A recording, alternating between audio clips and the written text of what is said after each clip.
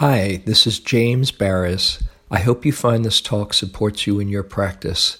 If you'd like to support my teaching, you can use the donate button underneath my picture on Dharma Seed to do that. Your support is greatly appreciated. I want to start out the talk with some lines from the Buddha, the Dhammapada. He says, "Live in joy, in love, even among those who hate. Live in joy, in health, even among the afflicted. Live in joy, in peace, even among the troubled. Look within, be still, free from fear and attachment. Know the sweet joy of the way. Drink deeply, live in serenity and joy. A wise person delights in the truth and follows the law of the awakened."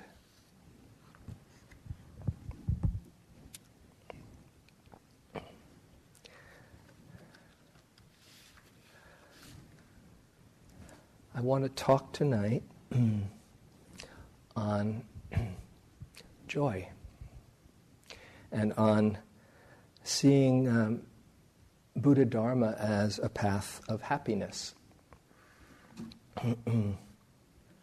Sometimes this path, and as we practice, it can seem so profound, it is profound and deep,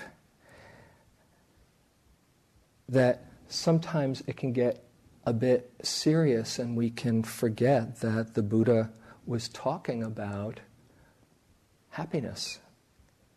You know, there can be this emphasis on suffering and the end of suffering, and sometimes happiness doesn't get as much of airplay. But the Buddha was called the happy one. And in fact, as probably many of you know, he was motivated to teach after he experienced his own awakening by seeing that all around everybody wants to be happy, and they're doing exactly the things that are leading towards more suffering. And with that understanding, he was moved by compassion to share what he'd understood so that people can really see where happiness lies.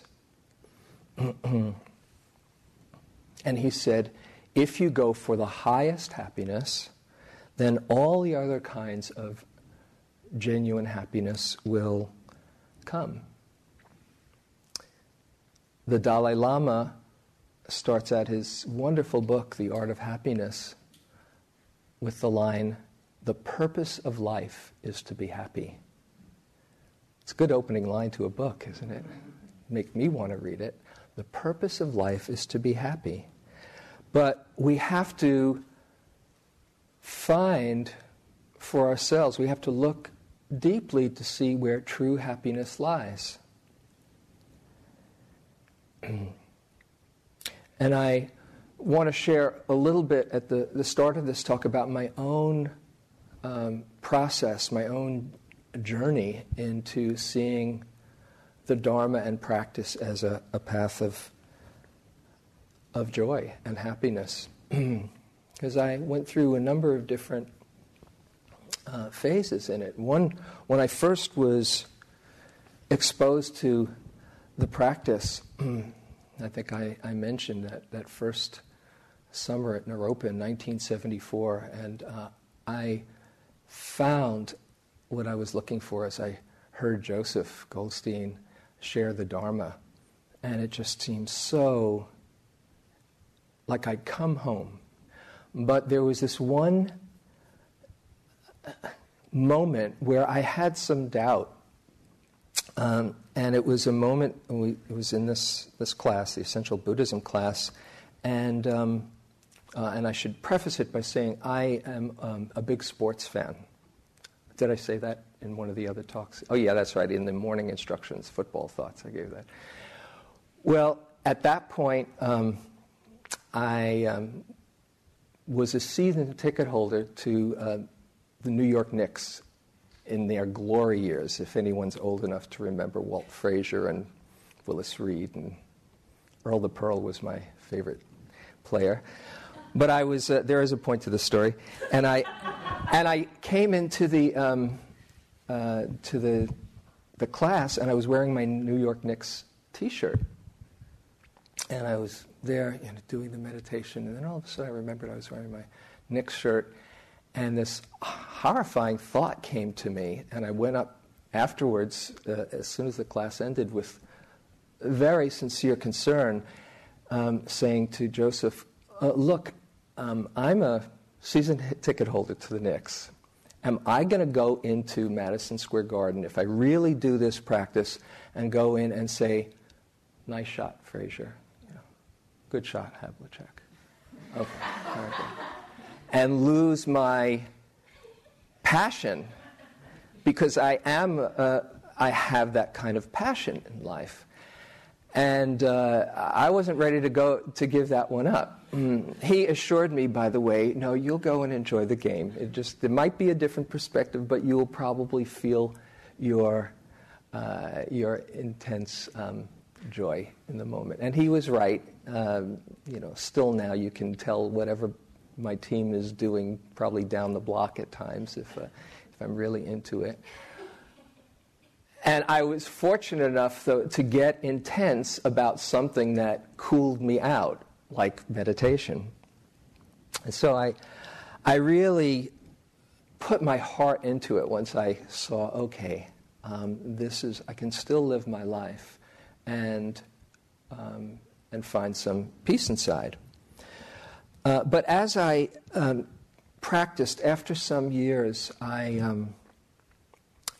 I got into a sticky place in misunderstanding some of the teachings, sitting with one master, I remember, who would every evening end the Dharma talks, may you speedily get off the wheel, escape from samsara, and know the bliss of nibbana, which can be a very inspiring line, but for me, what did that mean? Escape from samsara, which is this worldly life. And I misunderstood, as sometimes can happen, some messages, and somehow confused the end of suffering with the end of living. And there was a phase that I went through where I was conflicted about letting myself really enjoy life. It seemed very un-Buddhist as I started to go in this direction of understanding the teachings.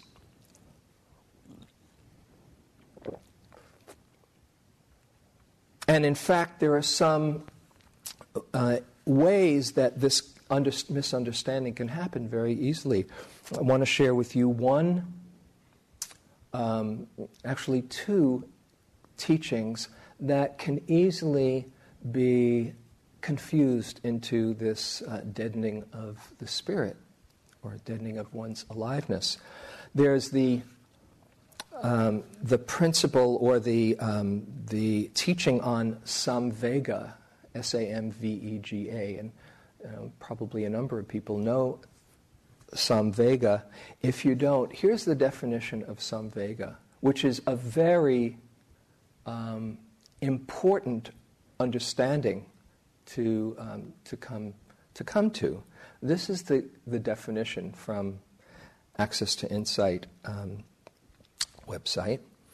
Samvega, the oppressive sense of shock, dismay, and alienation that comes with realizing the futility and meaninglessness of life as it's normally lived. A chastening sense of our own complacency and foolishness in having let ourselves live so blindly, and an anxious sense of urgency in trying to find a way out of the meaningless cycle. What does that mean?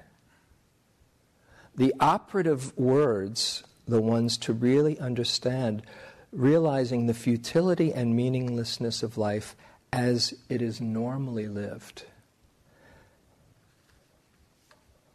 And this is so, as we see for ourselves, that where we usually think happiness can be found in getting the next thing, in having all of our desires met, the futility and the meaninglessness of that. But it's easy to get caught in understanding that the problem, or thinking that the problem is out there in life, not realizing that it's in here, our relationship to life. And that life is just life. It's not bad. It's not good. It has its 10,000 joys and 10,000 sorrows. But if we misunderstand where happiness is found, we are going to create a lot of suffering. And when we understand, we can be free of that confusion and come into the real happiness. But that was one that I didn't quite get for a while. I just got into the meaninglessness of life. Another teaching is the word nibbida, Nibbida, which in some teachings, Andy Olensky has a really great article on this, on nibbida. In some of the teachings, nibbida is translated as utter disgust. One should have utter disgust for the aggregates, for this mind-body process and all the other aggregates floating around us, clumps of aggregates floating around us. One should have revulsion for the aggregates. This is, in some translations, what the word nibbida means. Utter disgust and revulsion for this form and for life, in some ways that it's also used. But as Andy points out so beautifully in the article, what nibbida really means is disenchantment. One should have disenchantment, that is, breaking the spell of enchantment, breaking the trance, and seeing through what we think we are enchanted by, what we think will bring us happiness, and seeing, this is, it's a waking up to see, this is not going to bring me the deepest kind of happiness. But again, unless you understand that and you read, one should have utter disgust and revulsion, there can be a tendency to veer off, which I did.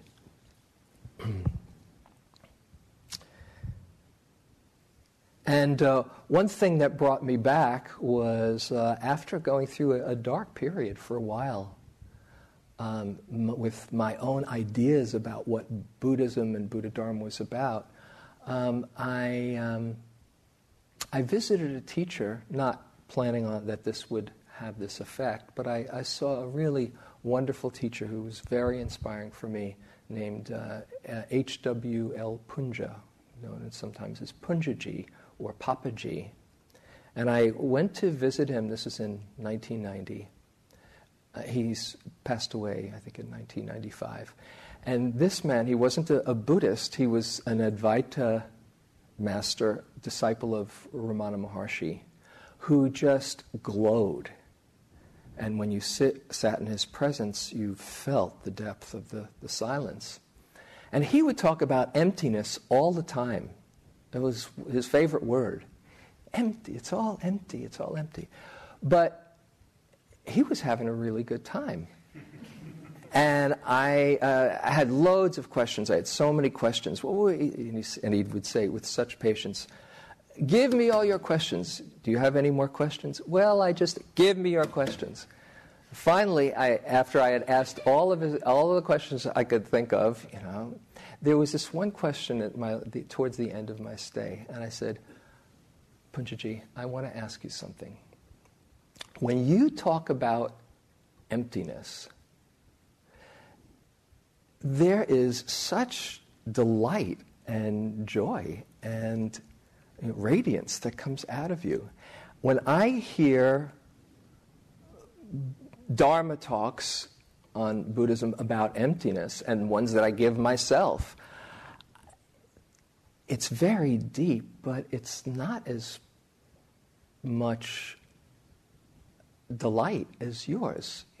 Now, why is your emptiness so much more fun than the emptiness I've been hanging around with? And he gave this beautiful response. He said, sometimes when people have experienced their depth of touching the truth in the stillness of meditation, there can be an association that is where the real truth is found. And that in the action, in the world of appearances, in the world of activity, it's not quite as profound. And so anything outside of that stillness seems less important or can be frivolous.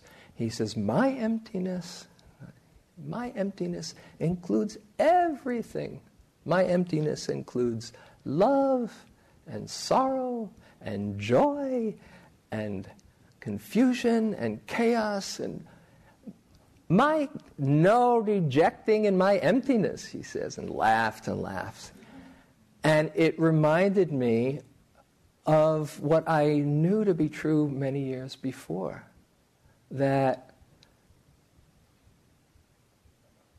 the Dharma includes everything.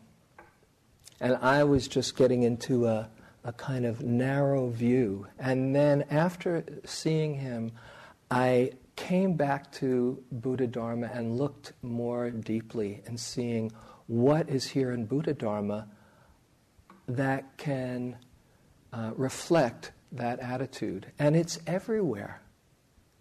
I just was looking at a very narrow expression of it. It's everywhere. And this is what I want to talk about tonight. But just to make the point that deadening of the spirit, lack of joy, lack of aliveness are not signs of awakening.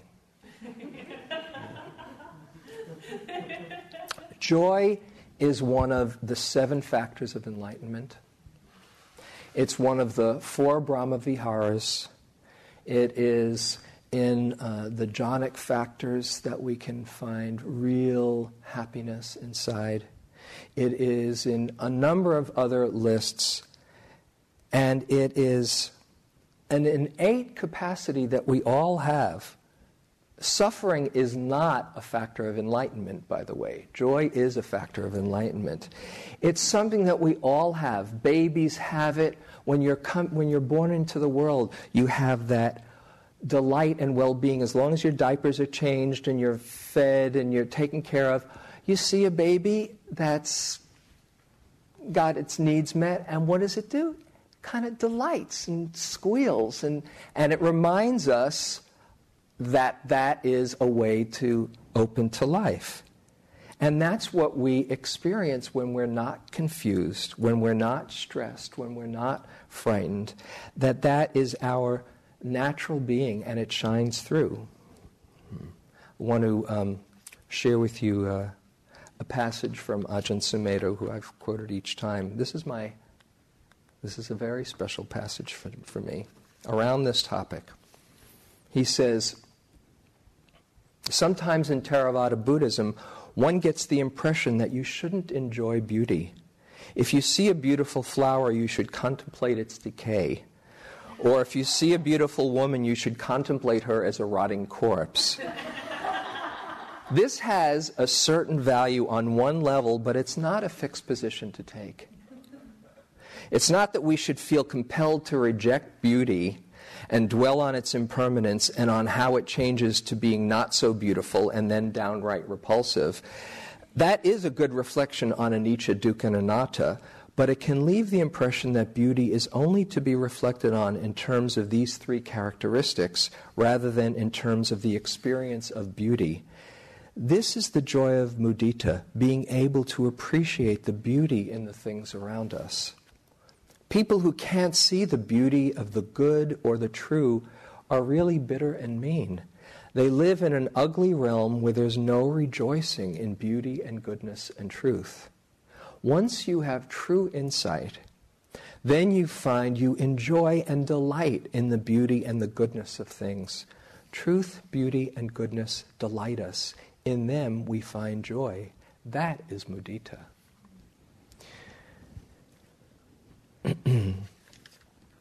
So, after getting lost for a while and then reclaiming my natural joy, I've been focused on seeing how these teachings have lead to happiness, and I've been on a kind of mission in the last few years to convey that to others, because it can be, I don't think I'm alone in this misunderstanding, and I like to convey it to those who have been practicing Buddha Dharma very diligently, and also those who are looking for greater happiness who might never have heard of Buddha Dharma, that these teachings have in them a path that leads to joy, not only in the highest happiness, which we are all, I think, so inspired by, but that other happinesses along the way cultivate and lead to that highest happiness. So I teach these courses called Awakening Joy, 6-month courses, and this is the 6-month course in about 40 minutes.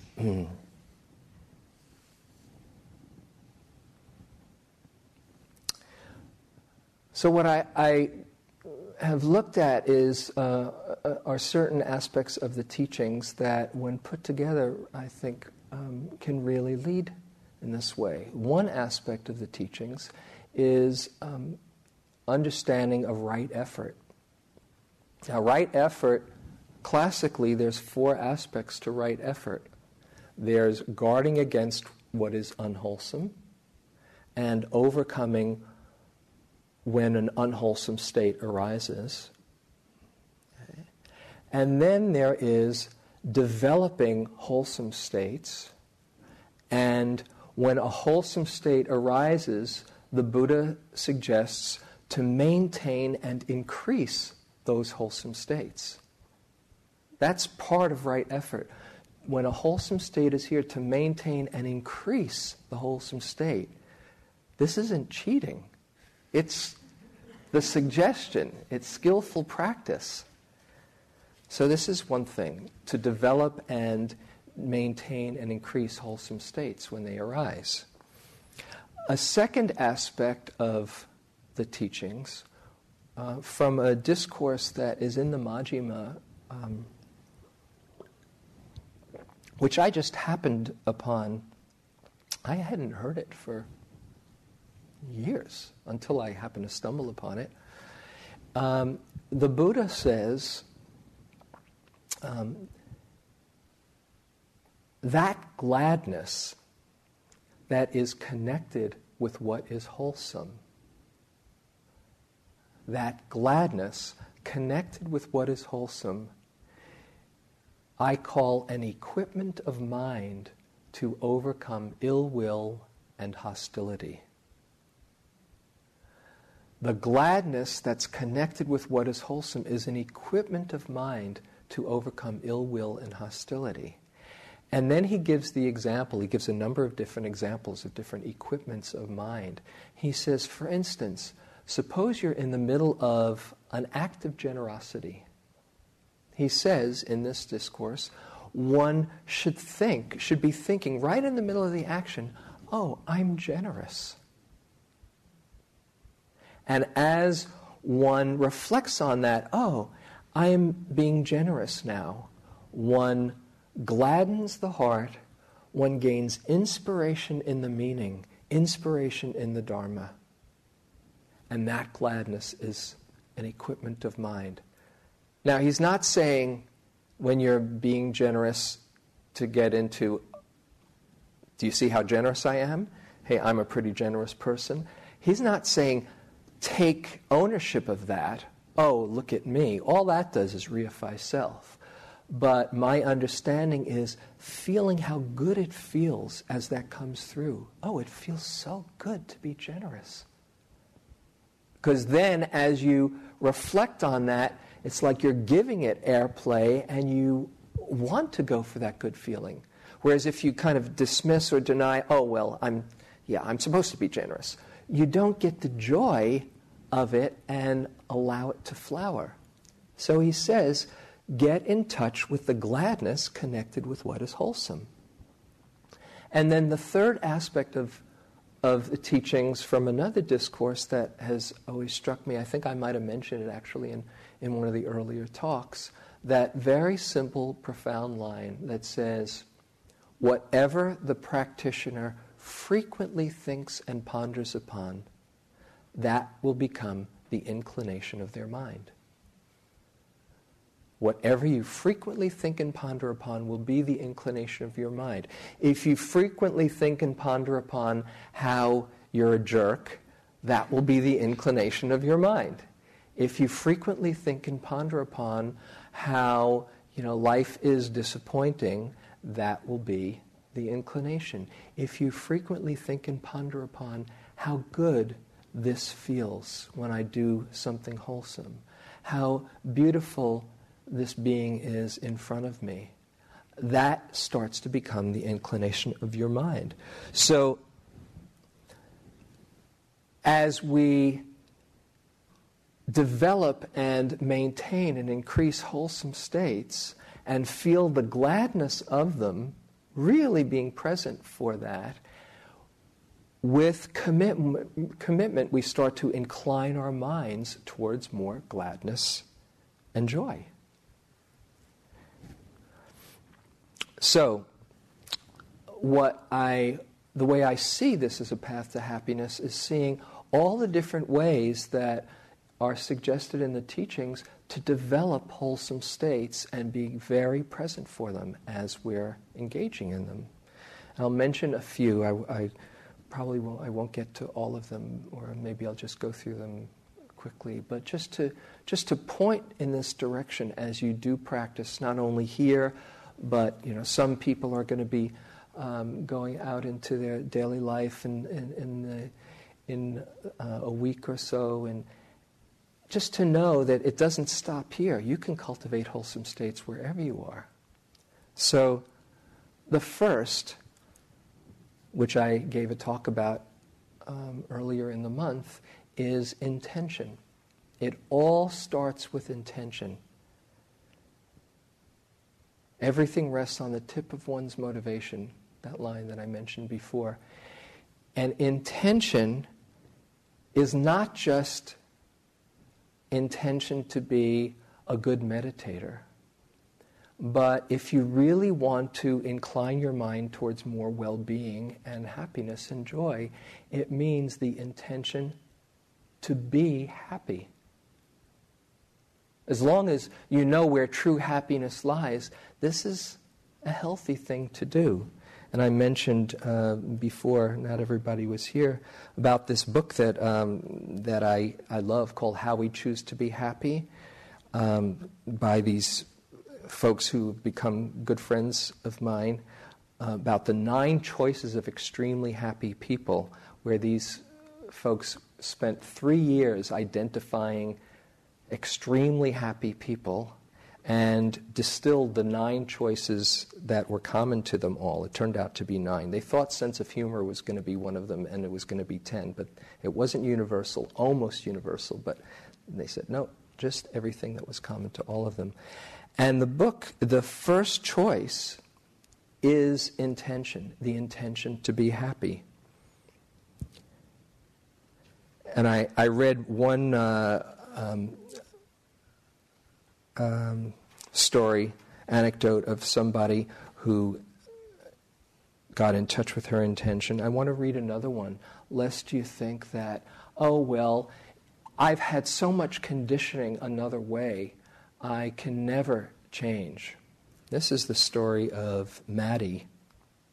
who was one of these extremely happy, and by the way, as I said before, the extremely happy people are not happy all the time. They don't have a pasty, smiley smile on. They're engaged with life, and they can be here for all that life brings. And they just happen to see the goodness in life as their main inclination, and they can process the sorrows skillfully.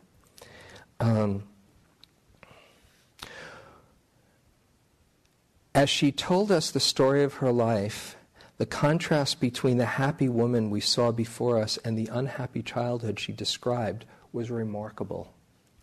Maddie's parents were part of the Hollywood elite of the early 1950s. She should have had an idyllic childhood, enjoying the opulent grounds of the mansion in which she was raised. But each new day in the lives of 9-year-old Maddie and her little brother Carl brought new uncertainties and fears. Their mother, alcoholic, drug-addicted, and violent, periodically took an axe to the family Cadillac. As Maddie's mother's addictions took hold and her violent behavior increased, Maddie's father abandoned the family. Eventually, even the servants fled in the face of her unpredictable rages. Maddie and Carl were left alone with their disturbed mother, who often didn't leave the house for days on end. Miles from the nearest market, they lived on peanut butter and tried to stay out of their mother's way. And this is her talking. My brother and I were usually by ourselves all day long. On school days, the bus dropped us off to a quiet and foreboding house. Some days we would hardly see our mother at all. We were so unhappy, almost numb. I knew the kids at school were different from us. I wanted to be like them. They were relaxed. They laughed and joked and seemed to really enjoy their days. This was mysterious to me at the time. Then one day I said to myself, I'm going to be happy just like the other kids. I remember telling Carl I had it all figured out. Maddie could see that her mother was miserable compared to the other mothers she knew, so she reasoned that the only way to be happy was to do exactly the opposite of what her mother did. She came up with an ingenious plan to learn in reverse. Her again. One day, sitting on the steps outside the vacant servants' quarters where we could hide out, Carl and I made a pact. We promised each other that we would find new ways to be happy every day. And each time we did, whether it was playing a new game, telling a new joke, or having a good laugh, we would be different from her. This was a moment that will be etched in my memory forever. Carl and I still talk about it as the liberating moment in our childhood. It takes a decision, but once you decide, then life starts to open up for you. I'll share with you one other story of a change, a big change, that had a huge effect not only for this person, but for many, many people since. This is the story of Martin Seligman, who is the father of a movement that's very, very popular, and it's really the cutting edge of psychology in the last 10 years or so, called positive psychology. He was the president of the American Psychological Association, and he wrote this book, Authentic Happiness, and there's there's waves, positive psychology movement. You might have read it's the most popular course in Harvard, and it's, in Newsweek and Time, and it's part of the zeitgeist of seeing, exploring happiness along with brain research and other stuff. But this is how the positive psychology movement started. It all started while I was weeding in my garden with my 5-year-old daughter, Nikki. I have to confess that even though I've written a book and many articles about children, I'm not actually very good with them. I'm goal-oriented and time-urgent, and when I'm weeding in the garden, I'm weeding. Nikki, however, was throwing weeds into the air and dancing and singing. Since she was distracting me, I yelled at her, and she walked away. Within a few minutes, she was back saying, "Daddy, I want to talk to you." "Yes, Nikki?" "Daddy, do you remember before my 5th birthday?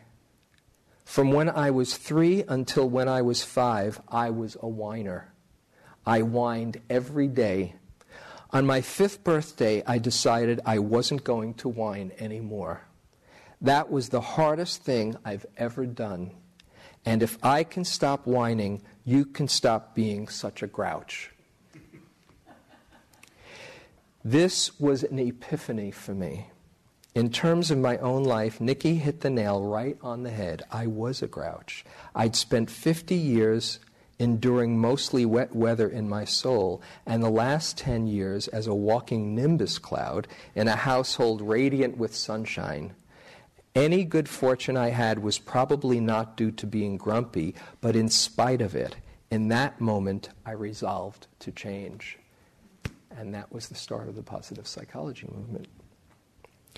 We can change, but it calls for our intention to change. And as soon as we get clear, we want to go for happiness in our life, then we start to bring that about, and not seeing it as something that's selfish for ourselves, but if there is more happiness in your heart, then you're bringing more happiness into the world. It's a gift to everybody else. They don't benefit from your grumpiness. You know, we can put up with it and certainly understand, but the more we cultivate that, the greater the gift. So this is the first, intention to change. A second key aspect of awakening joy is seeing that the foundation of a happy and peaceful heart is living a life of integrity. This is in the Eightfold Path, Sila, Samadhi, and Panya, that it starts with a foundation of integrity, because otherwise we can't experience the fullness of our ease and peace in heart, and we can't concentrate, we can't meditate as easily as we'd like to, and our wisdom doesn't flow. The Buddha called this kind of happiness the bliss of blamelessness in one discourse. And in one discourse, he's talking about lay people, even those who don't practice. There are 4 kinds of happiness that anyone can experience in this particular discourse. He said there's the happiness of being free of debt, very practical, that feels good. There's the happiness of having enough resources that not only are you free of debt, but you can take care of your loved ones. There's the happiness of prosperity that's even larger, that you can be generous with people that you don't even know. That's a great source of happiness. And then the 4th happiness is this bliss of blamelessness, to live with integrity. And in the discourse he says, compared to the bliss of blamelessness, the other 3 are not 1/16 as potent a source of happiness. I don't know how he figured that out, but that's just what it says in the discourse.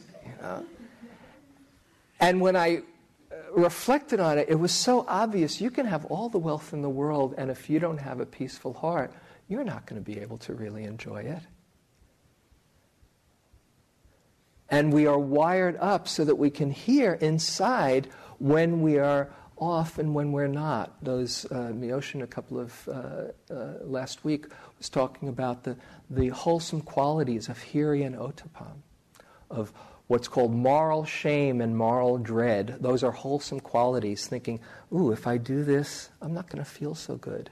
Or if I do this, people who I respect, the wise, would reprove me if they found out. And so there's a kind of governing system inside that says, I don't know about this. We have a different name than hiri and ottapam. What do we call it? Anyone? Conscience, right? It's a good. Can you imagine what it would be like if we weren't wired up with conscience?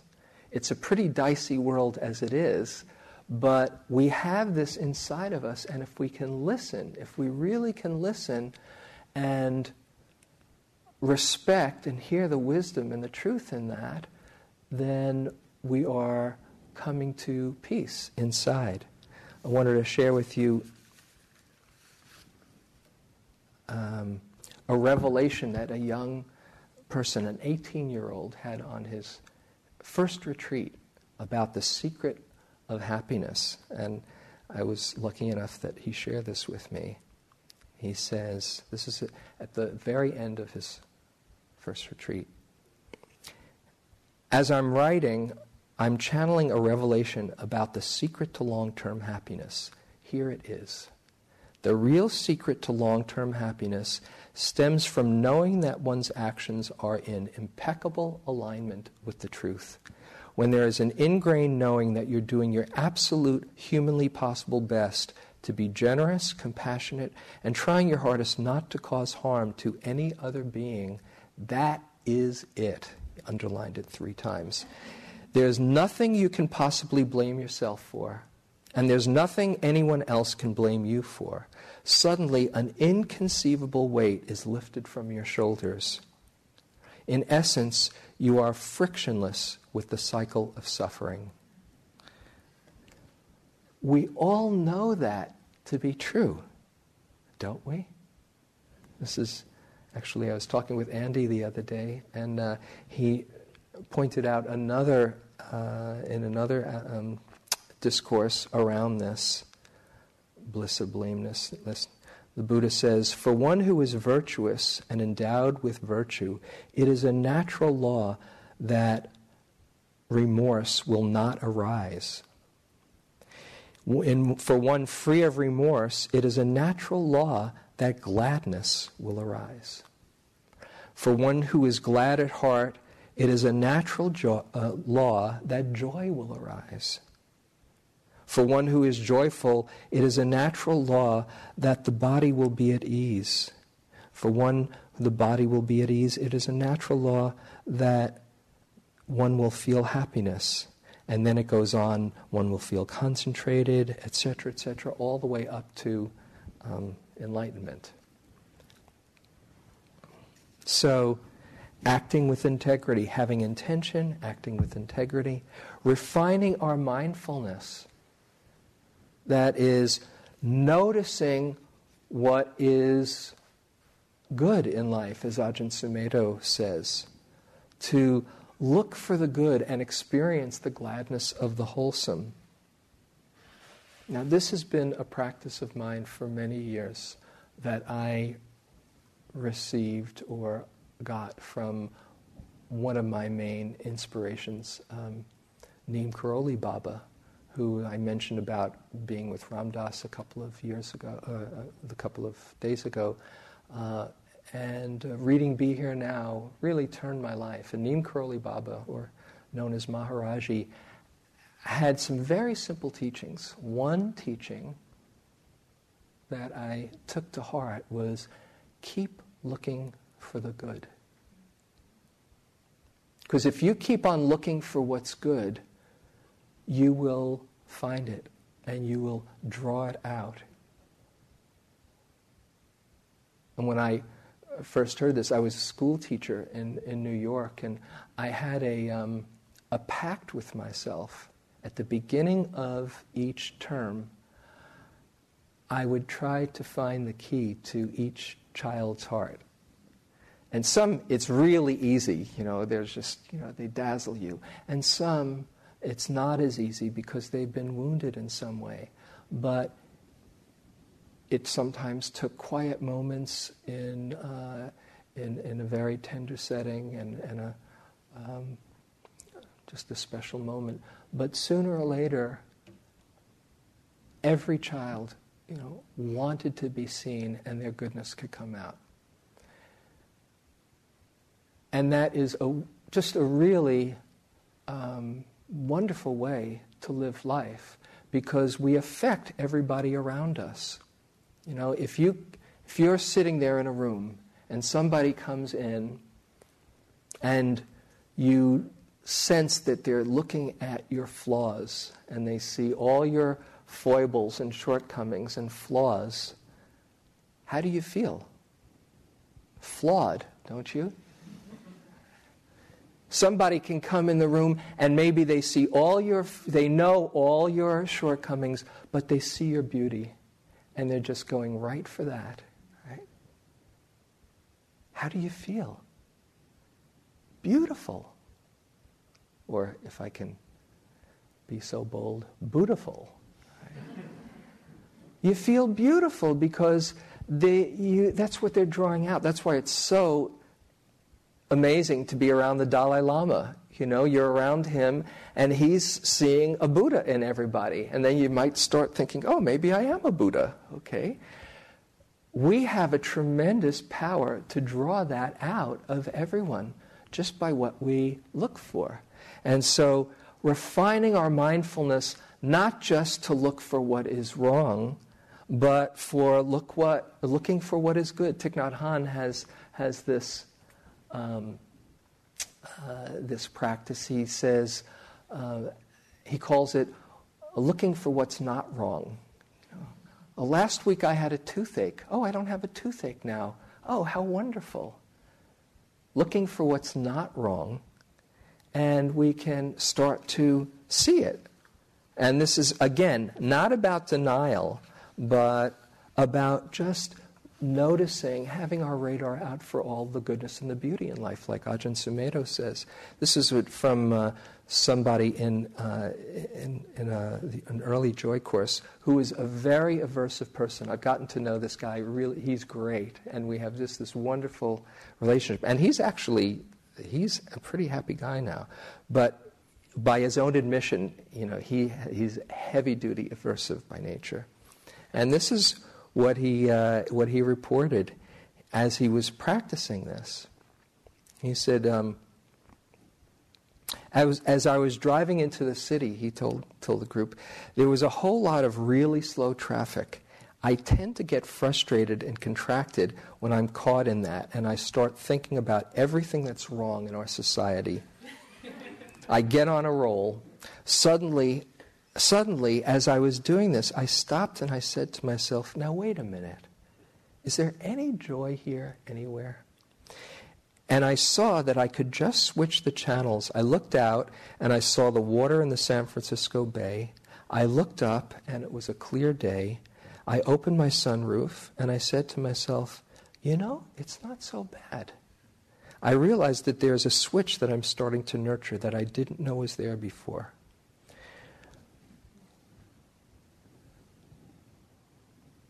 So looking for not just what's wrong, but also what's good in life. It's another aspect of mindfulness. As we do that, there's a sense of appreciation and wonder. One of the choices in the happiness book is appreciation. And Rick, one of the authors, said he really saw that appreciation is not just gratitude, it's an acute noticing of all the miracles in life. Just a heightened awareness. And I'm sure people sitting here on retreat know what that's like. You know, as you get quieter and quieter, as you walk outside, you ever have that experience where you just all of a sudden notice a plant and see it growing? Wow, you know. Because we're so tuned in. I remember when I was a kid, maybe you can relate to this. If not, it'll probably seem a little weird. But there would be, you ever look at a shaft of light coming through the window and look up close? A shaft of sunlight. And you're just looking at a whole dance in there? Wow. I used to spend a lot of time doing that. Right? And if somebody asked what you're doing, if you say, oh, I'm watching dust, you know, it doesn't sound very scintillating, but it's right there as we take a look and refine our awareness. There's a miracle happening all over the place. Where's this? This is from Einstein. The most beautiful and profound emotion we can experience is the sensation of the mystical. It is the sower of all true science.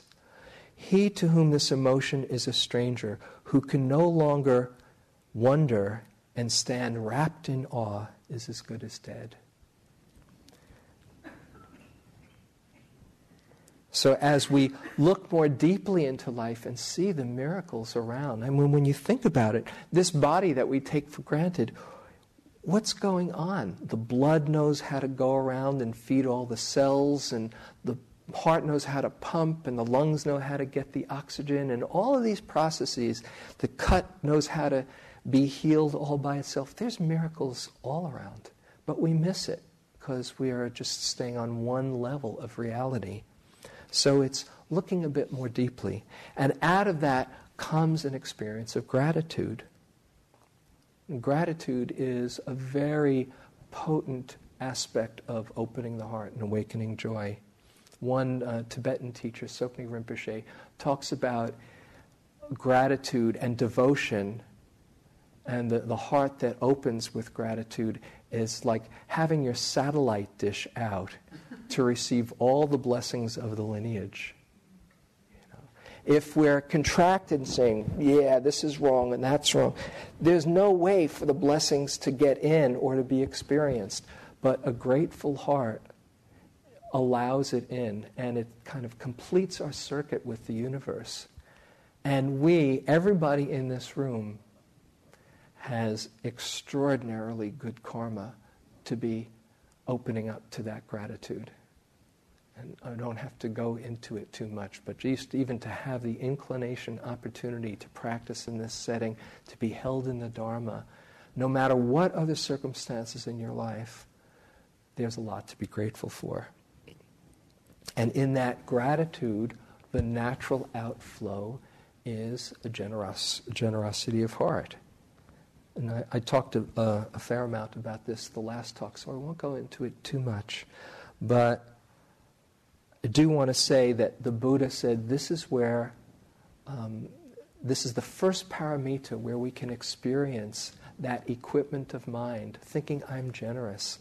And the flowering of that is service. Tagore, Rabindranath Tagore, has these lines that perhaps you know. I slept and dreamed that life was joy.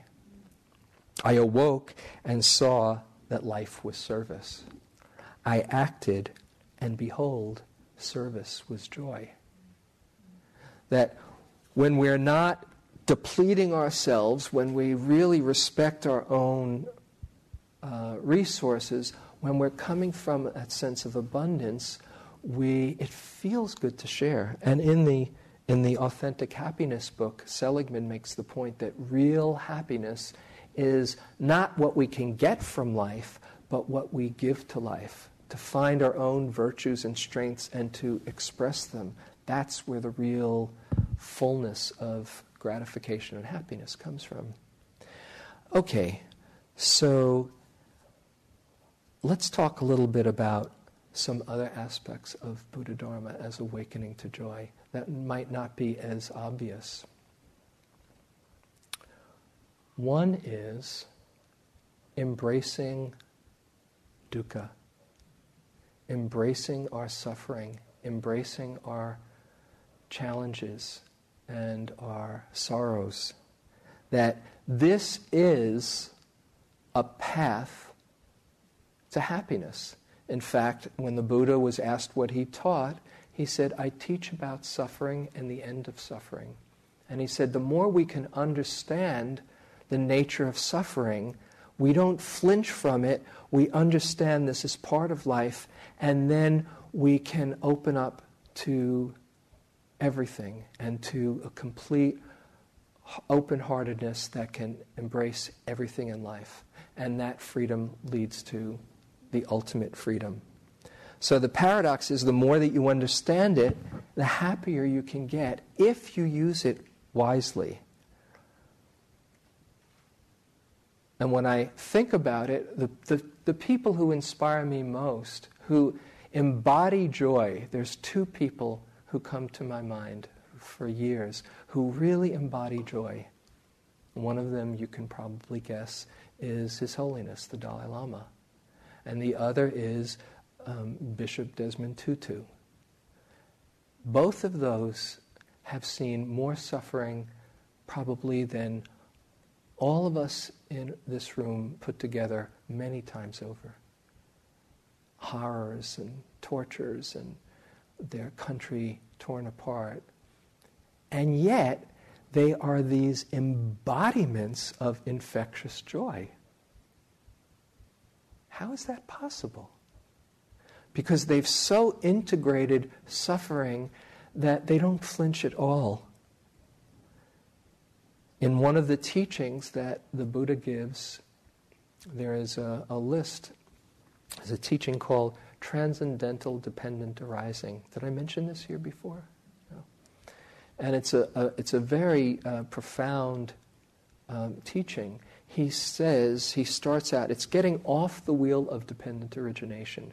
And it starts out, suffering can be the causative factor for faith. Faith can be the causative factor for gladness. Gladness can be the causative factor for joy.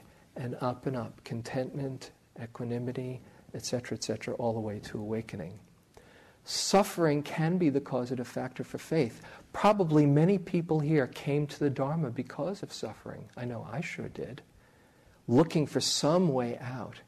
And here we are. Somehow we've been graced to have exposure to these profound teachings, and our faith is growing and growing. So how we deal with suffering is the key. And in the book on happiness, one of those choices is called recasting, which is basically making meaning, coming to meaning out of your own suffering. My favorite line in the book is from this guy, Maurice Washington, the 87-year-old jazz musician, upon learning that after his a debilitating stroke, he could no longer play his beloved saxophone. And he says, "Without that saxophone in my mouth, I've learned to sing." That's pretty neat. And he's not just feeding himself a line. Oh, here's something else I can do, I get to do. This is from someone who I know well and gotten close with, just to show you the possibilities of turning real dukkha into joy.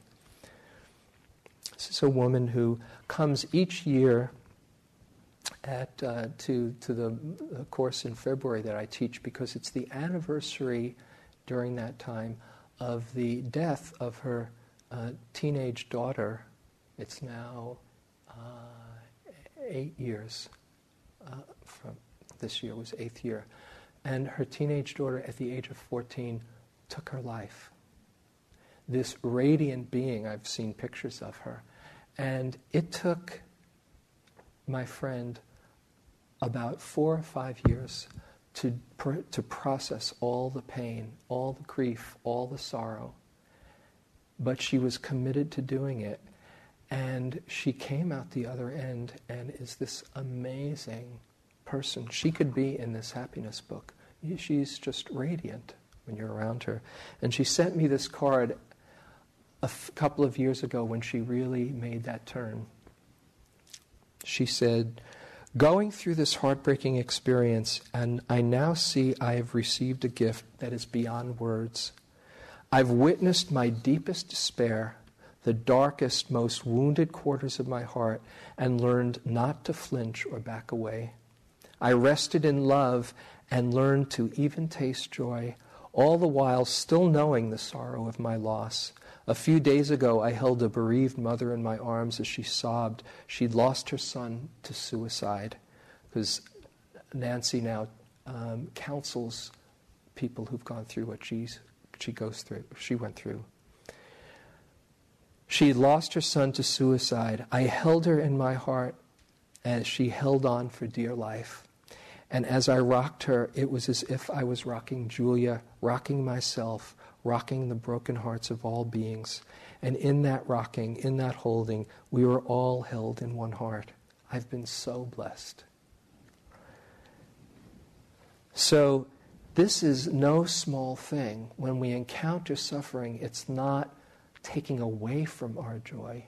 It is the path to opening up to everything in our life and to really experience and awaken joy.